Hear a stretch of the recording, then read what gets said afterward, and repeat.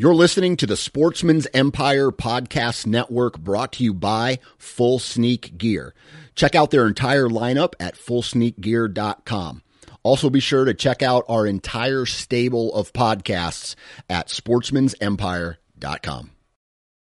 New from Moultrie Mobile, the Feed Hub offers first-of-its-kind cellular connection and control for nearly any spin cast feeder on the market. When used with the Moultrie Mobile app, you can monitor feed and battery levels, run feeders on demand, receive alerts when feeders are clogged, and remotely adjust feeding times. The Feed Hub is ideal for anyone who maintains feeders. Remove the guesswork and save time by planning feeder maintenance before you drive to your hunting property. For more information, visit moultriemobile.com.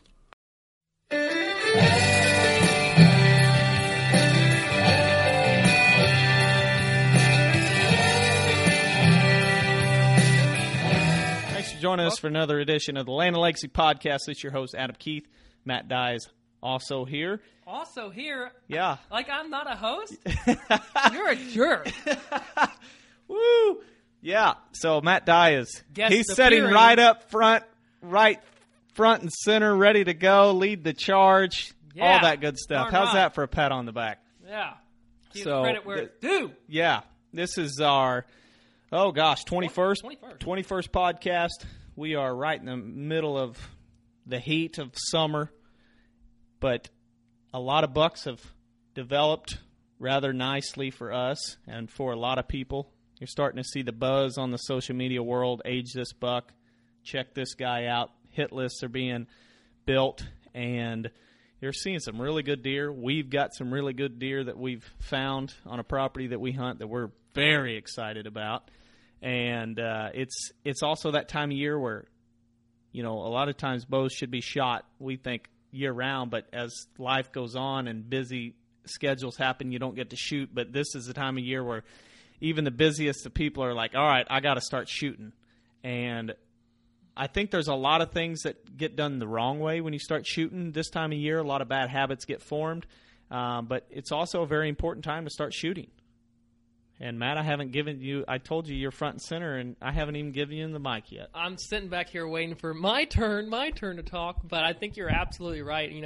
It is crazy how busy you get, and then you realize that season's opening week is 2 months away, and you're like, I really need to start picking up my bow and getting dialed in and getting that, just practicing that muscle memory and getting everything, your eye set, your hand, your release, all that back into play and where you're comfortable and making those shots. So for today, we are actually going to be having a caller and be interviewing Lance Thornton of Bass Pro's archery team. And he is an extremely, extremely accomplished archer, and he's going to enlighten us. And I've talked to him a bunch and shared and done some speaking engagements and such with him, but he's really, really knowledgeable, extremely humble, but he knows a bunch and has done a bunch, and he's a bow hunter at heart, a deer hunter. And so we're going to take that knowledge and try and digest it and get it down to how can we best prepare for bow season that's coming up, and what are the things that we need to be doing ASAP to get us ready for that opening day, and for the rest of the season, what we need to be doing throughout season just to keep that, muscle memory up and confidence. Confidence is a big thing, and I think a lot of times in the shooting world, for me and for a lot of guys that I talk to, our biggest struggle is what's between our ears. Mm-hmm. And so hopefully Lance can share us some techniques and tips to where we can overcome the mental game that goes with shooting, and because we're going to talk on target panic. That's one of the worst things, and it's something that I think a lot of people deal with. And hopefully Lance will give us some tips to maybe avoid those for years to come. Yeah, absolutely. Let's get him on the line and see what old Lance has to say.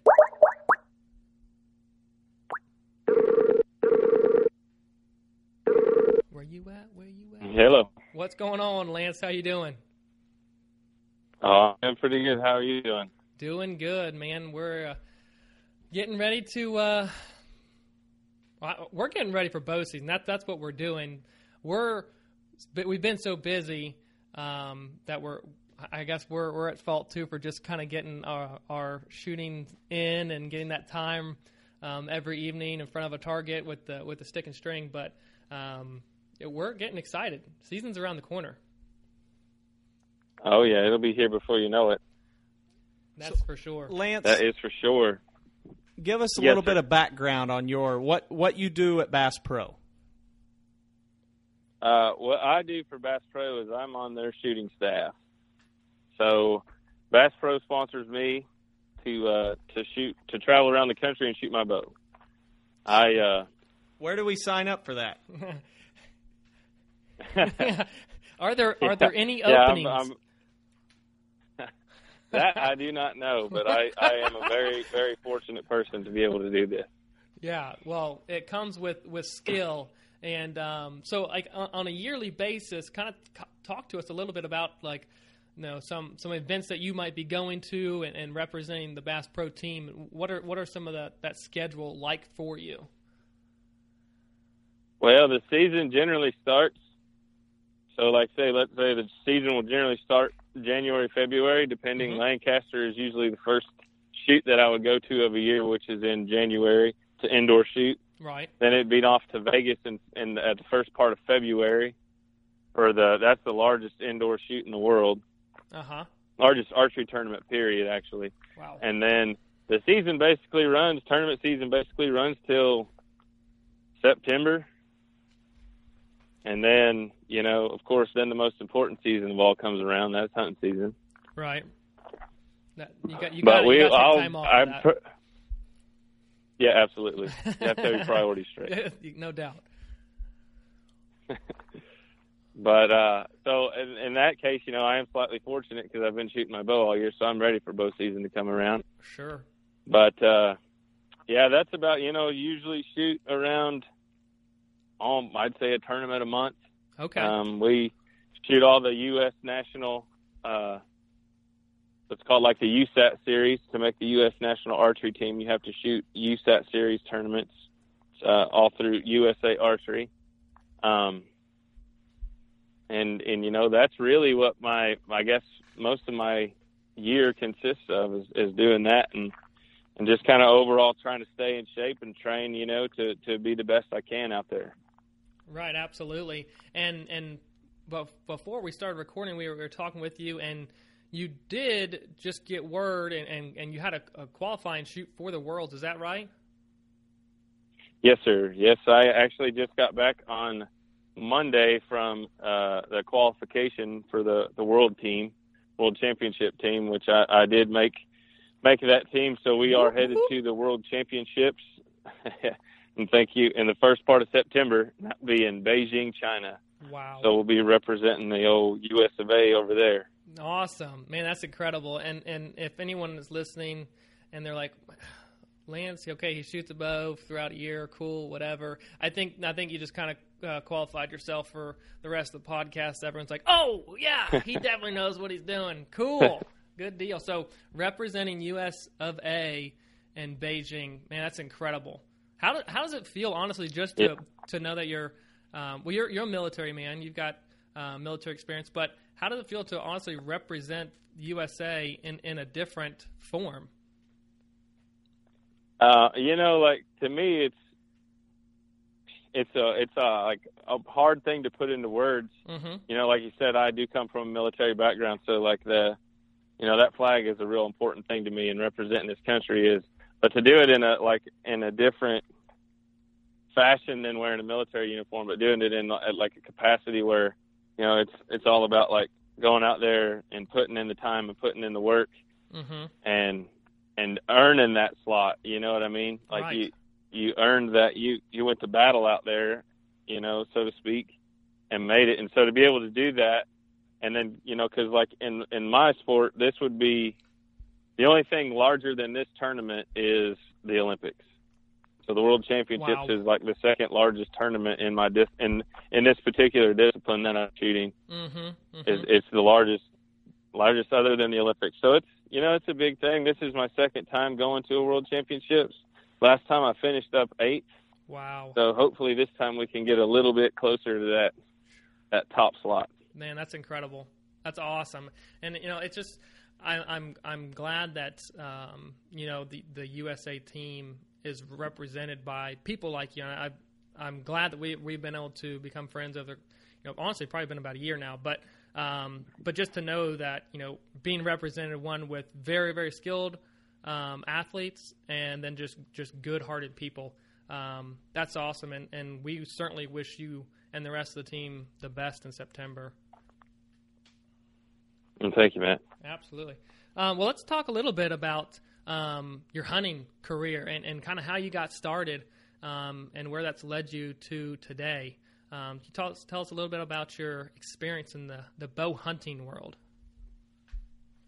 Well, I would say it started probably when I was about 5 or 6, and my dad, in the summertime, just at the time, it was almost punishment, just dragging you out there in like July and August to hang tree stands, and he really didn't even know what was going on. It was just hot, and you were having to carry stuff. Right. But you're the pack mule. Yeah, essentially, yes. But we did, like going out there with my dad and doing that, and then I remember like one year I probably was too small, wouldn't sit still enough, to go, and then the next year I went with him. Mm-hmm. And we had some does come in underneath us. And like I said, I was probably about 6. And then after that, I was like, Dad, I need to get a bow. I need one of them so I can do that too. Right. So I got my first bow when I was like 7. He was my birthday bunny. And I remember I bought a Hoyt Accutech. And I had that thing and started shooting 3D tournaments that first summer. And with my dad and my dad's best friend, we would go almost every Saturday somewhere to a local 3D shoot. And then I've pretty much had a bow in my hands ever since. And I would say, just like the passion of bow hunting, it just comes from my family. My dad and his family are all from Kansas. Uh-huh. And so growing up in southeast Kansas, there's giant deer all over the place. Mm-hmm. And it's, kind of a bow hunter, destination spot, really. Yeah, for sure. It sets up really, really nicely for bow hunting. If you've ever looked at an aerial photo of southeast Kansas, you're like jaw-dropping because you can get to places and the funnels and pinch points are amazing. So you started Yes, they are. Shooting 3D at 7? Did I get that right? Yes. Yep. No wonder you're so good. So pretty much I'm going to assume, correct me if I'm wrong, but at that age, when you were 7, you were shooting a lot of tournaments, probably during the summertime. Were you still shooting throughout the year, all year round at that age? Yeah, I pretty much would just wear bowstrings out. Like that was my only thing. I had to get home, and my mom and dad would make me do my homework. But as soon as it got done, I was out there punching holes in paper. Oh, wow. So I got to ask then, going back to your military background, how old were you when you enlisted, and how long did you serve? I was 19. I believe I was 19 years old when I joined. I'm trying to do the math here, and it's a hard thing. I only made it. Yeah. I served for 3.5 years, I guess. I lost my arm in Iraq in July 25th, 2007. So almost 10 years. Right. I got 6 days. Yeah. And there'll be a 10-year anniversary on that. But wow. So yeah, incredible. I didn't get to spend as much time in there as I wanted, but I guess the reason I asked that is my question for you on that is, since you shot so much before that and now after that, how often was there any way you got to shoot during that 3.5 year span? Not so much. Like I would have definitely enjoyed to been able to shoot, but it was like, that was kind of a busy time there. Oh yeah. During the war. And so we didn't really necessarily have a whole bunch of time. Or I probably did. I probably just was lazy, I guess, I made sure I was hunting if I had days off in the fall, but I had a bow in my hand. But, yeah. Man, I would say that was probably my longest dry spell away from a compound. Right. After coming back and everything, and after getting back and healthy and everything, how much longer did it take for you to get like, okay, I'm confident, I feel like I'm back to square one with before enlisting and stuff, that, you kind of retrained yourself and like, okay, I'm confident now, I'm going to get back on the competitive schedule and start shooting again? Well, see, like I honestly really didn't have any drive to shoot competitively. Like, okay. I like to shoot to be better, like just to make my, like, oh, I shot this group at 50 yards yesterday. I'm going to shoot that same group, but I'm going to go back to 70 or something, Right. Was kind of what I did. I just wanted to be real accurate shot. So when I went hunting, I was, extremely confident in any shot that I could get presented to me. Sure. But we were sitting around in the house watching the Olympics one day, and I guess this would have been like 2012 Olympics, and my wife was like, well, why don't you try doing that? And I was like, I don't know. Yeah. She's like, well, you ought to give it a shot. And so I did.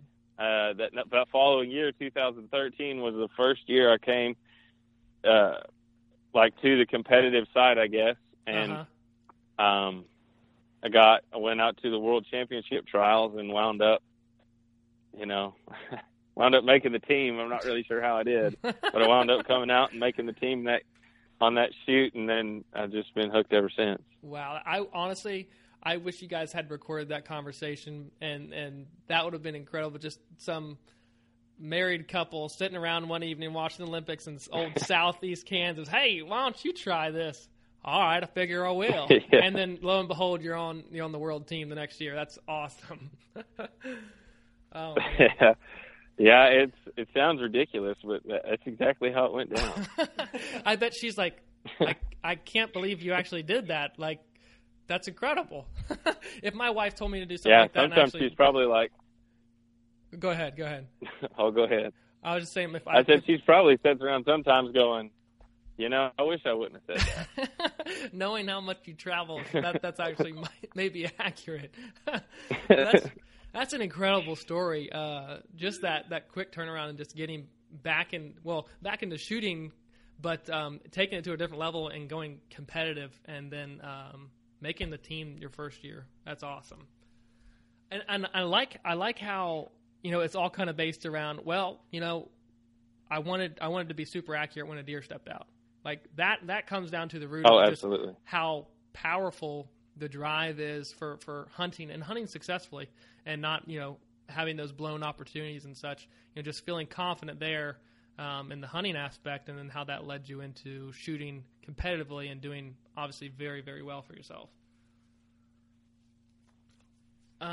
Yeah, like you said, that's for me. That's what it is. I just, if we go out there, you're going to be out there. I think you owe the animal the right, to make a good shot on it. Mm-hmm. I agree 100%, Lance. That's oftentimes we talk about trying to be ethical, and what you're doing in your whole thought process and practicing all came back to, as Matt said earlier, trying to be a more ethical hunter. And that, we can applaud you all day long for that. That's quite the drive. You've taken it way further than most of us have, as trying to be an ethical hunter. As in, now you're on the Olympic team, or you were on the Olympic team. You're shooting for the USA this September, and it's all kind of comes back to being a more ethical hunter. Yeah. So, tell us a little bit about your daily routine when it comes to shooting at this stage in your life, and kind of just walk us through that routine, what you're doing on a daily basis. Well, so generally I usually start my day out with at least an hour and a half. I try to get 2 hours in the gym, and I'm not like lifting weights the whole time, but I'll lift weights generally for at least an hour, and then doing some kind of cardio, swimming or running or something of that nature, and then from there, like when it comes to the shooting aspect, a lot of times I'm not out there just pounding out 100 arrows or 200 arrows a night. Sure. Now there are nights I do that, but like I prefer to go out and, say like tonight I'm going to shoot. Like we have in in like the style of shooting I do, we'll have like elimination matches, right? And so that's 3 arrows for 5 ends. So like 3 arrows, 5 rounds basically. Okay. And you're shooting head to head. So you're shooting against somebody for an overall score of 150 points, but the highest you can shoot is 30 points per end. I got you. All right, so you need to make those 3 arrows count. And so a lot of times I'll go in and practice that. I'll put like 4 targets up on my bail and shoot, 3 into one and 3 into next and 3 into next. And just make sure that they're good shots, Sure. Because archery is a game of repetitiveness, doing the exact same thing over and over and over again to get the same result. If you want that arrow to hit in the middle, you got to do the same thing each and every time. Right. So if you can get that built into your brain, that muscle memory of what a good shot feels like and what the bow, when you're at full draw, how it feels in your bow hand and then in your draw hand and how all that stuff feels. If you can get that muscle memory built and that shot process down, getting the pin to hit in the middle becomes a lot easier. Right. So start like, let's say someone is getting the bow back out of the case this summer, and your advice to them would be to start with how the bow feels in your hand at draw and get comfortable with it, get familiar with it, get that kind of routine down with the shots, and then start transitioning into worrying about where that arrow is hitting in relation to, middle of the pin and so on and so forth. Is that right? Yes, sir. Always want to, and probably the first thing when you get that bow out of the case or your safe or wherever you had it stored is, one thing you always want to do is just make sure everything's in good shape. Like your bowstrings are in good shape. Everything's ready to rock and roll. But then, yes, like when you go to shoot, because one thing that some of us have suffered from, I know I have, a lot of people do, is target panic, right? Yeah. Well, target panic is built, it comes from anxiety, right? Getting your nerves get all fired up and then you just kind of forget what to do because you're so focused and worried about that one aspect of the shot, like where that pin's at and why won't it set in the middle. Mm-hmm. Right. So if you can get to where your shot process is methodical. So right. Like your shot process, it goes from everything from grabbing that arrow off your quiver or out of your quiver and then knocking it to the bowstring and then sliding your hand onto the grip. If you get it like subconsciously where your mind is doing that, because like your mind can only control one thought at a time. So it can only have one thing going on and it's in there at a time. So if you can make that one thought be your shot process, you don't have time to worry about all that other stuff. Right.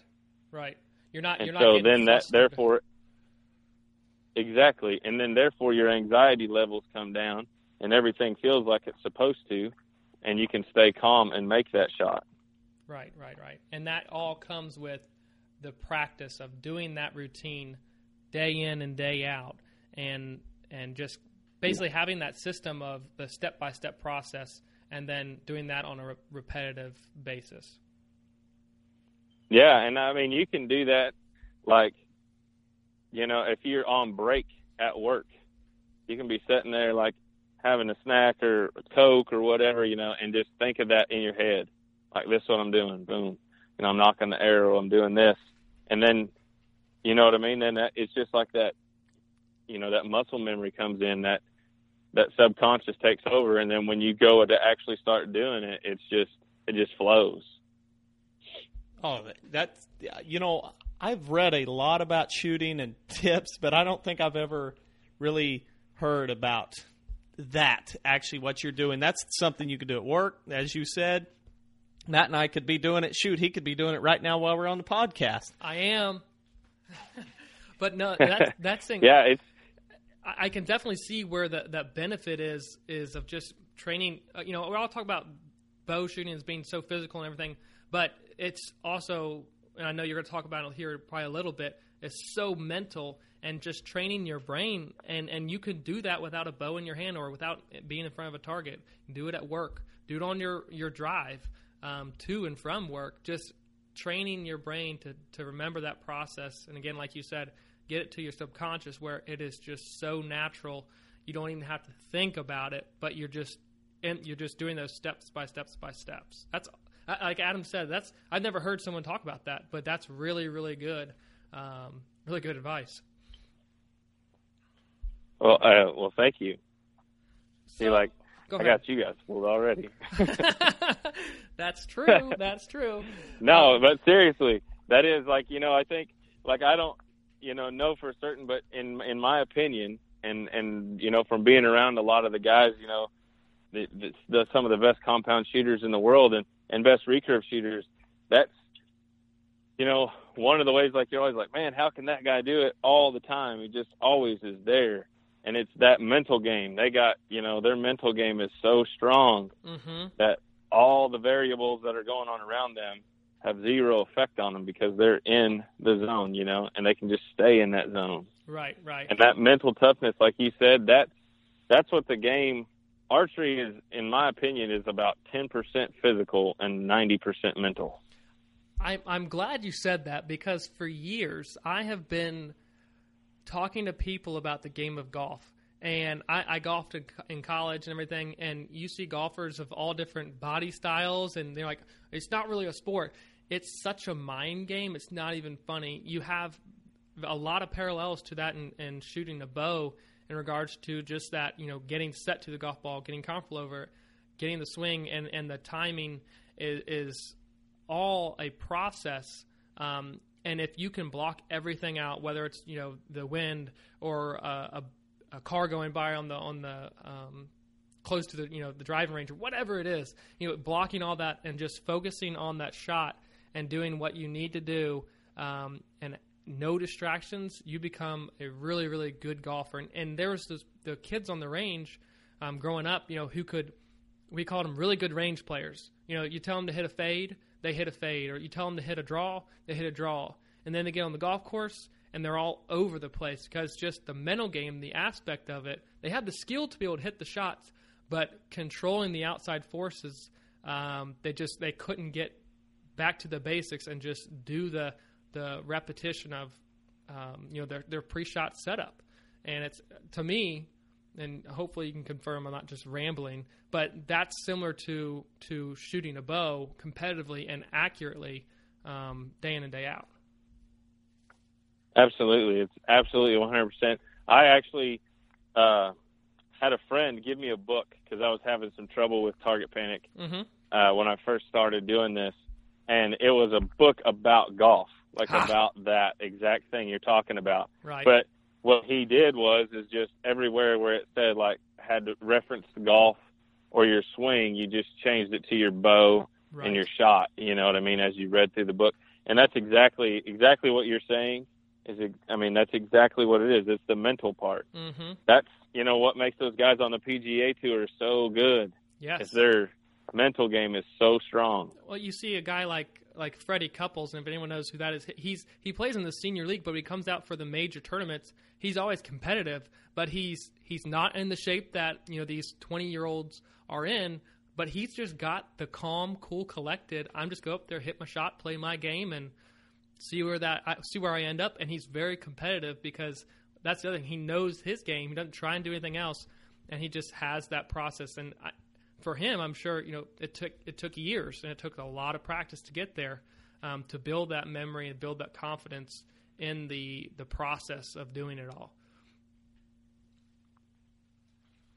Absolutely. So, Adam, you got a question about. So we're talking, kind of. That was 10 minutes ago, but we were kind of talking about when you start out shooting in the year. For a lot of guys, we're not shooting all year round. But if for those guys that are just now starting to get fired up, maybe they fired up a month ago, you often hear people starting with blind bail. And do you do any blind bail? Absolutely. That right there, where I was talking about how you can build that shot process and how that feel, that is probably, and that's also one of the best plays to get rid of target panic, or to work through it. Because target panic is one of those things that can always come back, and It's something that people just struggle with, But blind bailing or blank bailing, absolutely, it's a very useful tool. I'll even do it at distance, say 50 yards, 60 yards, not necessarily have a spot on the target I want to aim at, but just, get back and get the pin settled on the target and just make sure the release is clean and what have you, or focus on like my float, right? So putting stabilizers on the bow to slow that float down, because you don't want to ever fight it. Right. If you fight the float on your bow, you're always just going to be a little bit behind. You just figure out ways to slow that down. I got you. But yes, absolutely. Blank belling is an excellent way to get started back up, to get that shot process and your form and everything back. To me, it's kind of like you can almost single out, like if you're having an issue with your grip, it's just not feeling right, or you're having an issue with releasing clean or your knocking point and getting, that's the place to be able to practice it, because you can kind of single out that one process and not focus on a target, not even have to open your eyes. You can do it if you're up close, completely with your eyes closed, and just focus, close your eyes on and slip that release or worry about your grip, and you really single out those trouble areas and work on those specifically. Absolutely. And then you don't have any worry about losing your arrows. You know what I'm saying? Because that's one thing about all this stuff, everything, anymore, it costs money to get, if you lose arrows. Yeah. My goodness, I've lost a ton of them. But like blank belling is one of those ways too, like you said, you get back in it and you get going and everything, you can get everything right before you actually get out there and start shooting at distance, and yes, I would say blank belling would definitely be a very good practice, for getting back in it, because you can build your strength up and like you said, work on all those little things that you're wanting and you're needing to get done, so that when you get there and you start shooting at your targets, you're making the best shots you can. So true, Lance. So true. Are there any other drills? As you mentioned earlier about you don't necessarily shoot a bunch of arrows every night or when you're practicing, and I think before we started recording the show, we were talking, and I told you that I didn't really get into archery until I was a sophomore in high school, because there wasn't any bow hunters in my family, and my friends were kind of into it, but not really enough to motivate me. And so when I first started shooting, it was like, okay, I got to shoot 50 arrows tonight. It wasn't about, I was trying to be accurate, but it's like, I'd always heard muscle memory. So it's like, okay, the muscle memory is yanking this string back and shooting. Are there any other tips and maybe little games that you do during the summer months to prepare for hunting season besides blank bailing? Well, I'm sure you guys did it as a kid. I still do it I guess I consider myself an adult. But in your mind, you're like, oh yeah, there, big old 10-pointer just walked in, yes. Playing those games in your mind. I do that stuff all the time, because for me, I don't know, it's just like the visualization, and then, because you only got that one shot, when you're in the deer woods, you only got one shot.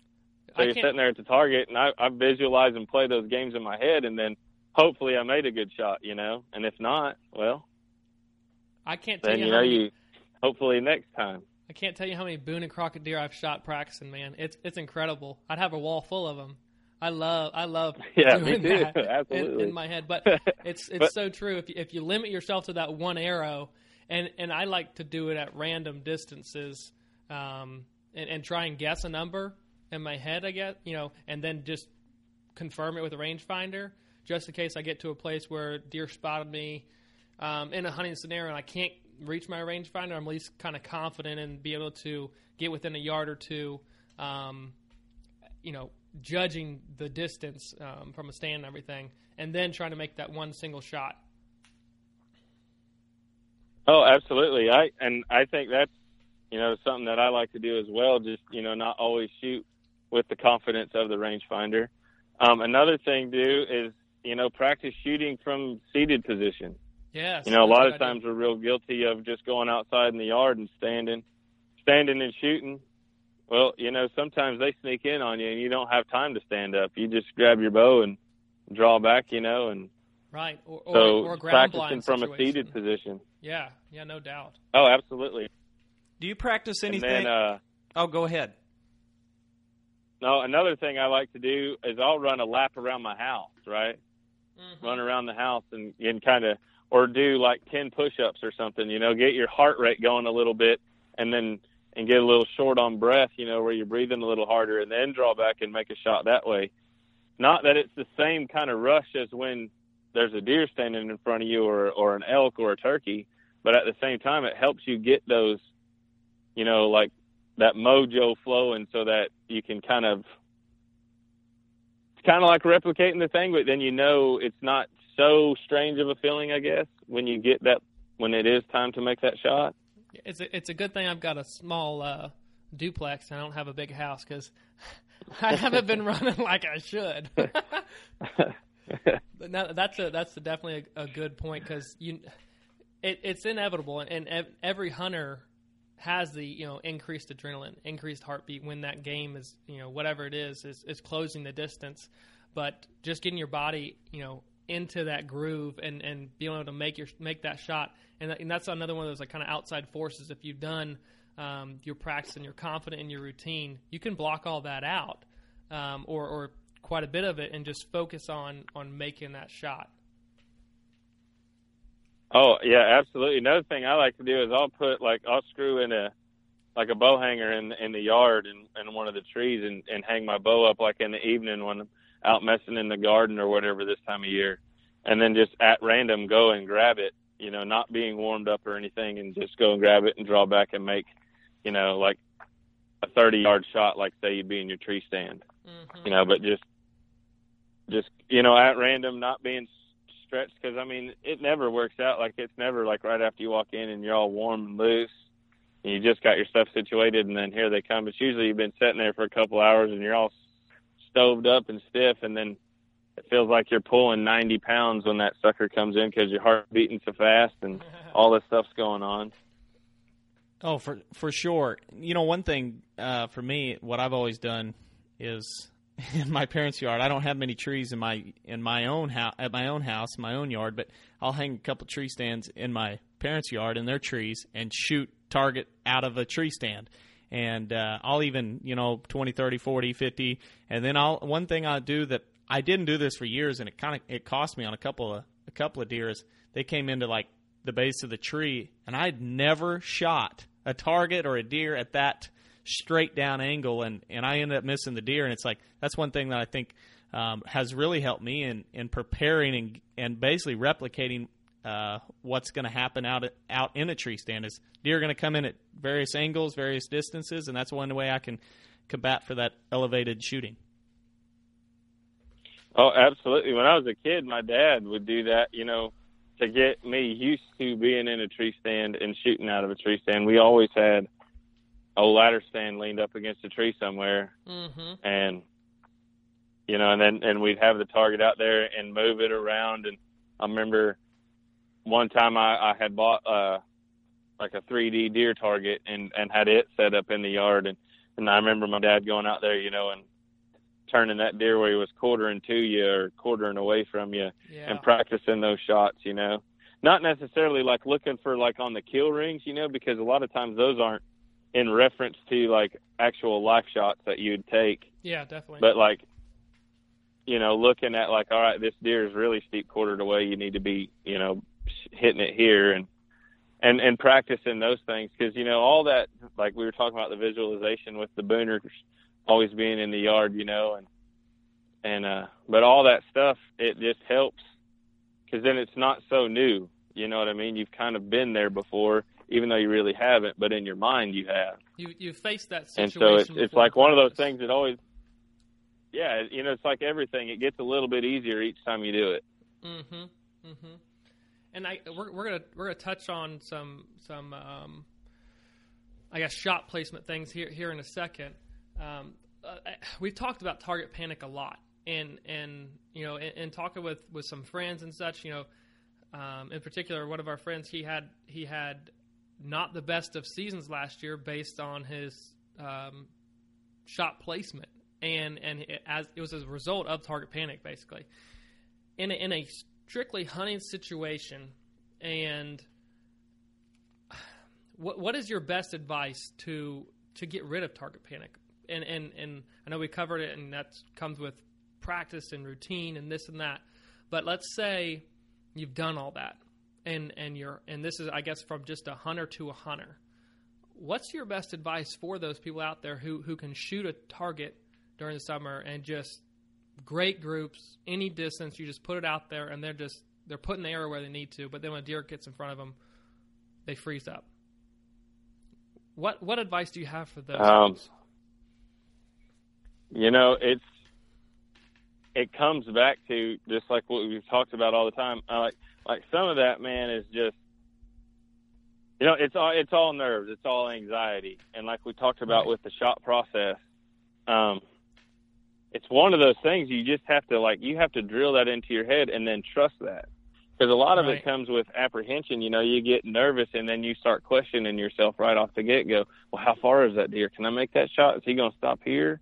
Is he quartering to me? Is he quartering at me? Is he going to smell me? Mm-hmm. You get all these things going through your head, right? But then you're forgetting like these basic things like, man, all I got to do is draw back and settle and just make this shot. This is a 25-yard shot. This is nothing. I got this, but all those other variables come in. So it comes down to like, one really good way to cure target panic is by shooting a hinge, right? And not necessarily saying you need to go hunt with a hinge or back tension, but you can really, you can make yourself have great form because, those things, I don't know if you've ever shot one. I haven't. But a lot of times if you're not doing it right, you can't make it go off. Gotcha. If you're not having. Gotcha. Or if you're not doing it right, so you can make it go off mid-draw. I've heard horror stories about that. That's why I'm a little bit scared. I've shot one time in my life, and I was like, oh, I don't know if I'm ready for that yet. Generally, if you get it when you punch yourself, not all the time, not absolute here, but a lot of times if it goes off a mid-draw, you have that dude way too hot for, like, it's that way too light for what you're doing at the time. Now, a lot of them guys will shoot them super light. I had one that I shot, like, it had a click in it, for basically for safety. You draw back and then set, and you could click it, and then you knew all it was just a couple pounds of pull, and it'd go off. Well, I would draw mine back, and it would click in mid-draw and set and then fire. But, you could shoot the lights out with it, but it was a little shady. Yeah. Yeah. But you can do that, like, and with the blank belling, you get that hinge and crank the bow weight down. Okay. Right? So it's easy on you. And you just get in there and eyes closed and just focus on your shot itself, just, like, I don't necessarily believe, like, I don't believe that you have to, like, push and pull so hard, like you're going to pull that bow apart. Yeah. Like, I'm not that guy. I think you just need to have enough pressure on that front bow arm, and it matches your draw arm. Mm-hmm. Your pressures are equal, and they're enough to keep your bow, at full draw against the back wall. But you don't need to just rip it in half. I don't think that way. I don't think that you have to do that to be accurate. Gotcha. But I think that if you have faith in your process because really, man, that's what target panic is. It's that anxiety taking over. So if you can just get your shot process, you can rely on it and let it take over. Because, essentially, tournament nerves will do the same thing to you. I don't know how many times I've gotten up there and, like, mouth gets all kind of watery, like you feel like you want to puke a little bit, because you're standing up there and it's down to just making these arrows, and probably nobody's watching you, but you feel like the world is 1,000 people are watching you at one time, and and you just kind of feel like everybody's just caving in on top of you, but you just got to take that breath and be like, all right, I know what I'm doing. Mm-hmm. I've done this 1,000 times, and just let that take over. Right. I guess one thing, and I'm not sure if it's even the right method to use, but this is for me personally in a hunting scenario situation. If there's a deer that's coming in that's a target deer, whether it's a doe or the buck we're after, doesn't matter. When it comes time to make the shot, when I know, okay, it's going to stop at 25 yards, or I'm going to be able to make it stop at 25 yards. At that, my mind just completely switches to, and I I say the individual hair just to be precise, and that way I'm not focused on anything else. But I pick out the hair or the little tuft of hair on that deer's hide that I want to aim for. And it's that pocket right behind the shoulder, and I'm focused on that. And from me picking up my bow and getting it drawn from all the way through and through till I release, I am focused just on that. And so I guess for me, that's my personal way of trying to block out some outside forces if I'm confident that deer is going to stop. And it's just kind of that sole focus on my mind. That's where I'm going to, punch the release at when it settles on that spot. He's going to be there. He's going to anticipate. He's on edge a little bit. He's going to drop into that, and I know I'm going to make a clean shot if I aim there. And that's how I build confidence, I guess, as I'm drawing back and making the shot. And that to me is excellent, because it goes back to that one thought. Your mind can only process that one thought. Mm-hmm. So if you feel it with this is what I'm, my target right here. This tuft of hair, right there by the pump house. That's where I'm aiming. Right. And that's the only thing I'm focusing on. And so that consumes it. And then yes, in return it will help you, because I do the same thing. Like if I'm, in the stand and I see one of the bucks that we've identified early in the year that, hey, this is a shooter. As soon as I do, I don't ever look at his rack again, because if I do, I get buck fever like nobody's business, and I might as well not even pick my bow up. Yeah, I hear you, and I think that for me, the only reason I did that is because, and I guess I paralleled that with golf, is I knew, like when I'd walk off a distance, it's like 139 yards. I had this shot in my mind that I had to hit, and it was that shot only. And everything, from me getting set to that golf ball was make this shot, this single shot. And all the focus goes there. I hit it, and hopefully the result is good. But I guess I just translated that into a hunting situation, and that's the focus. That's what I need to do. That's where it needs to go, and see it almost even before it happens, that you just kind of see that knock or that light knock just kind of disappear in there, anticipating that one spot being just the focal point of the success of the hunt, I guess. Yeah, and for me, that as a hunter and as shooting targets, that's I really feel like if you can do something like that, it will help you tremendously as far as with target panic, and it, on animals, especially on animals, is just because when we're shooting foam, heck, it doesn't really matter if you don't hit it right, and big deal, you got 5 points instead of 12. But on the animal, like if you can get that down, I think you've got a heck of a system, man. I really do. I like that. Sweet.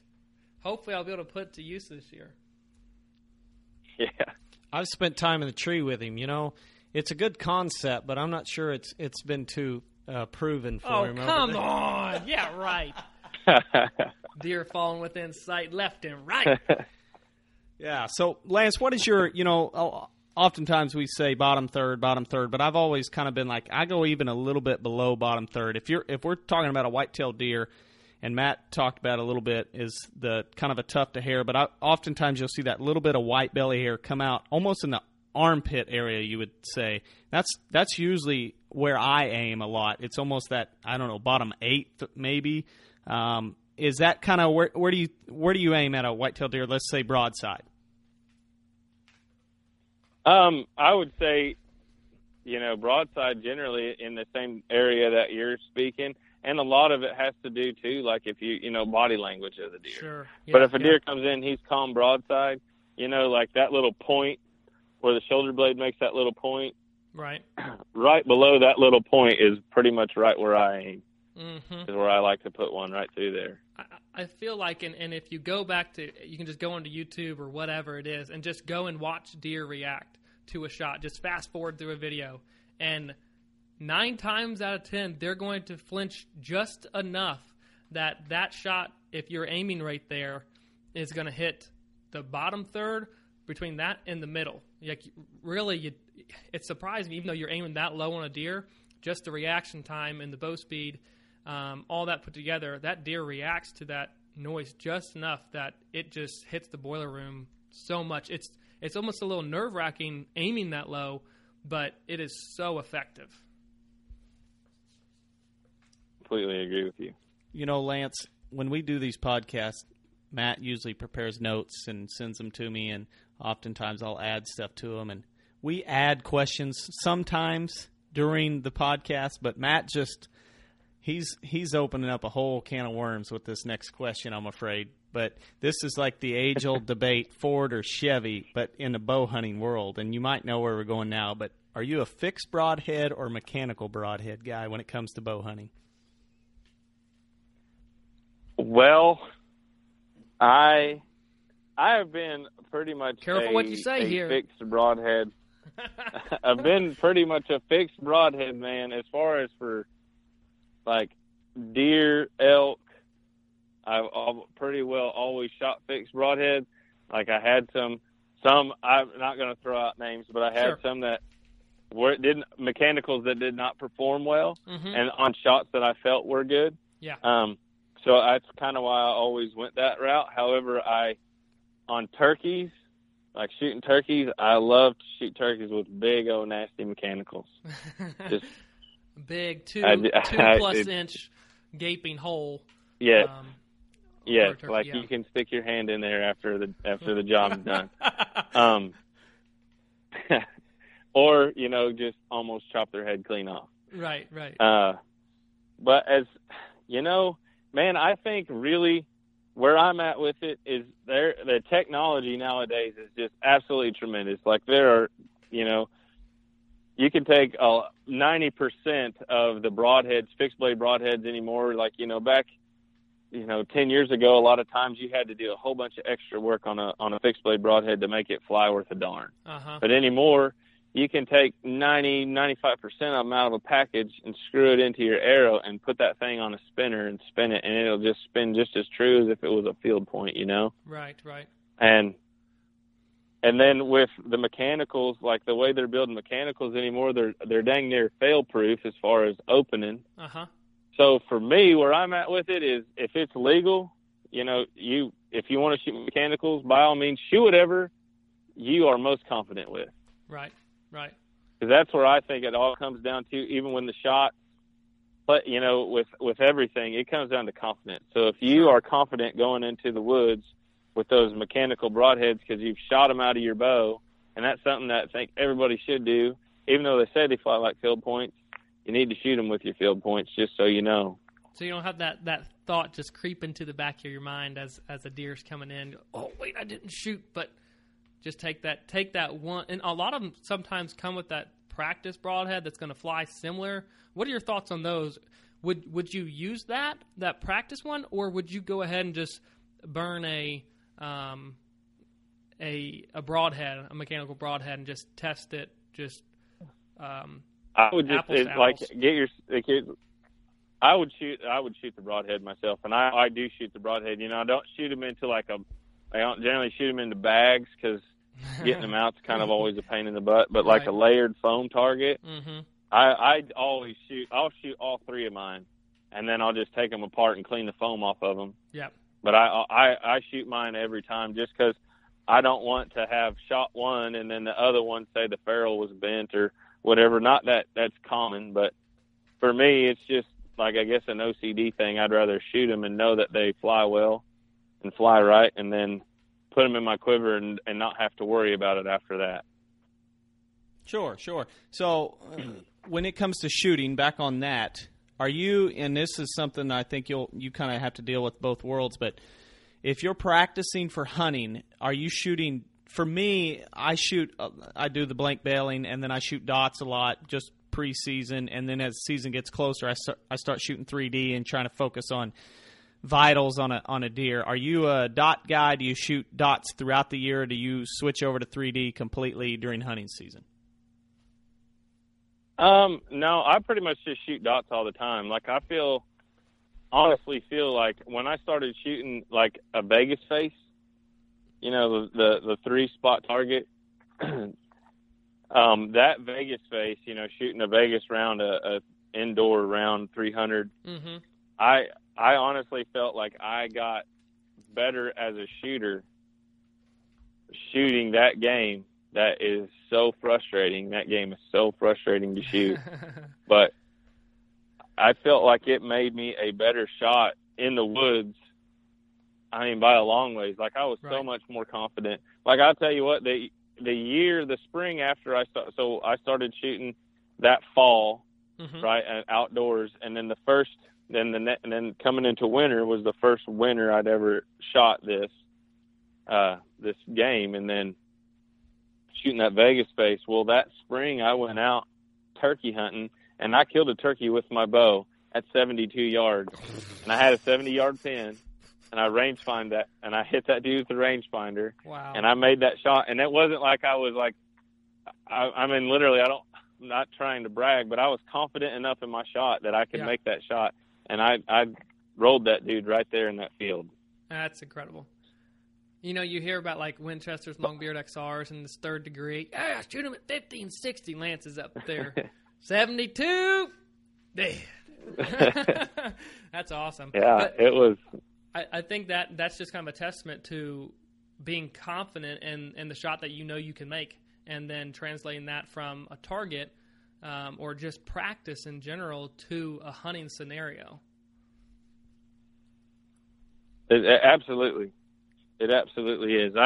I don't think there's a person out there that won't benefit from shooting spots, because it's, you know, I mean, it's like golf, like you're talking. It's a game of smalls. Oh yeah. You know, so if you want to shoot that elusive 300, you know, it's not like you look at it like, hey, this is only 20 yards, and that, you know, that 10 ring is, you know, like the size of a quarter. It's a little bigger than that. Hey, that ain't no big deal. Right. Shoot. You'll be so frustrated at that. But I'm telling you, it'll make you a better shot. Right. It'll make you hungry, and it'll make you a better shot. It's kind of that phrase, aim small, miss small. And I actually taped that on my bow years ago because it was that, I guess, the motto that I still tell myself when I'm shooting, aim small, miss small. And oftentimes when I'm shooting a 3D and it's got vitals, but a lot of times those 3D targets, you don't see the vitals real well. They whatever, wear off, sun bakes them off. And so you're just aiming at the body shape of a deer. You don't really have anything to specifically pick out.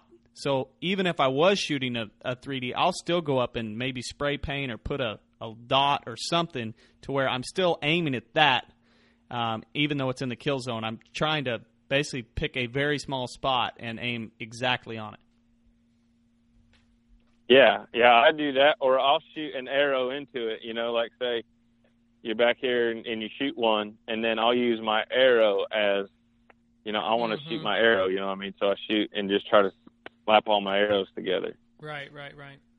So we're kind of wrapping up here, but I want to know what your season's like. I know you're now living not too far outside of Springfield, but you still go home southeast Kansas some and hunt some in northern Missouri. What is your season looking like? Got any great deer on camera on either of those places, and are you taking any trips? I am, as of right now, I do not have any great big trips, any big out-of-state trips, I guess, planned for this fall. I do have, last year, I had two really, really nice deer over on the farm in southeast Kansas. Just really nice tens, both of them, and they were, I'm going to say one of them was probably only 3.5-year-old deer. The other one was 4.5, 5-year-old. I mean, he was a good deer, really good deer. And both of those deer, to my knowledge, are still there. I have cameras in the tree. I have not made it back over there to check them yet. Right. And then in the farm in northern Missouri, that place is just, it's kind of one of those magical places, you know. It's just, there's just big deer, it seems like, everywhere. Right. That farm had a really, really bad deer kill on that EHD, you know, that we had like back in 13. Yeah. And it's you know, kind of come back from that now, and we've got good age class of bucks running around. And last year we had probably, I would say, we went from probably having half a dozen good shooter bucks on that place to one, probably. Yeah. And now I would say we're back to we're probably back to that 6 to 8 good shooter deer on this place.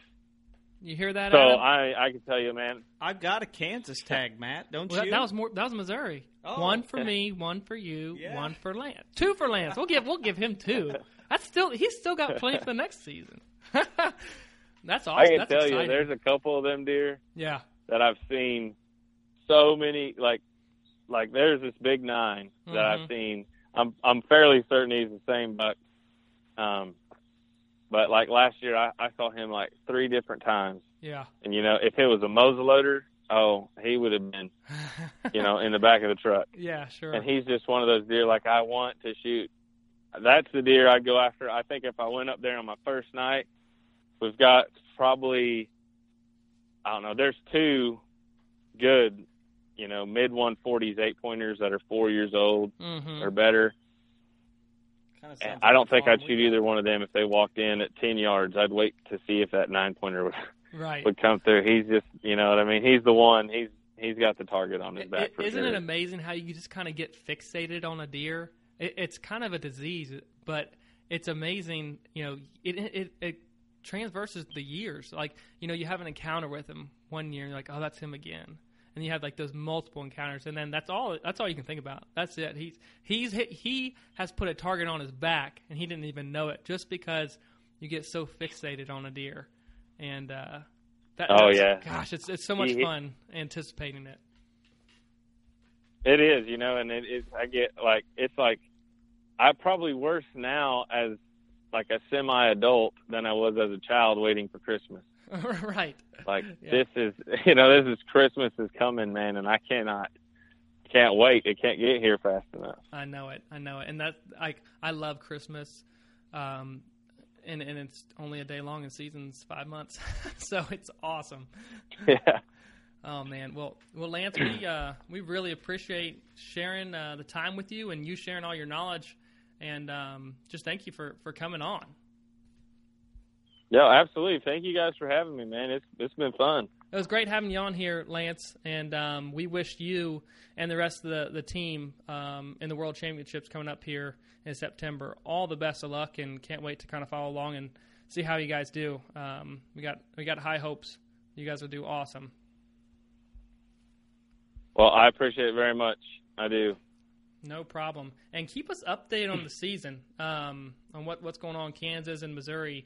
It sounds like you've got an exciting time, and hopefully we'll be able to swap some kill pictures with you. And also congratulations and good luck with the new kid. You got another one on the way. So Yes, sir. I know it's kind of bad timing, I guess we'd say, just before season rolls around. But best of luck, and congratulations to you and the rest of your family. All right, thank you. Thank you, Lance. We'll see you.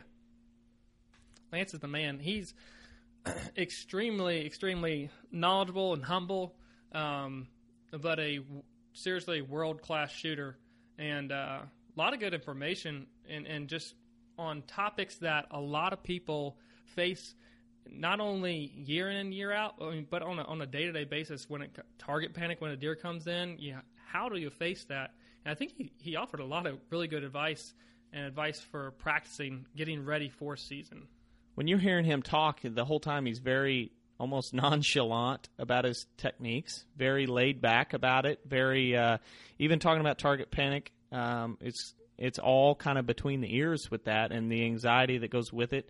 But even his techniques, everything he does is very, like, the one thing I picked up on is no matter what, he knows what he's capable of. And he doesn't ever, it seemed like it was somebody that you hear that is like, I know I'm going to shoot where I'm aiming. Like, there was a confidence with everything he said. And I think that's one of the biggest things in being a great shot is being confident in your equipment and yourself.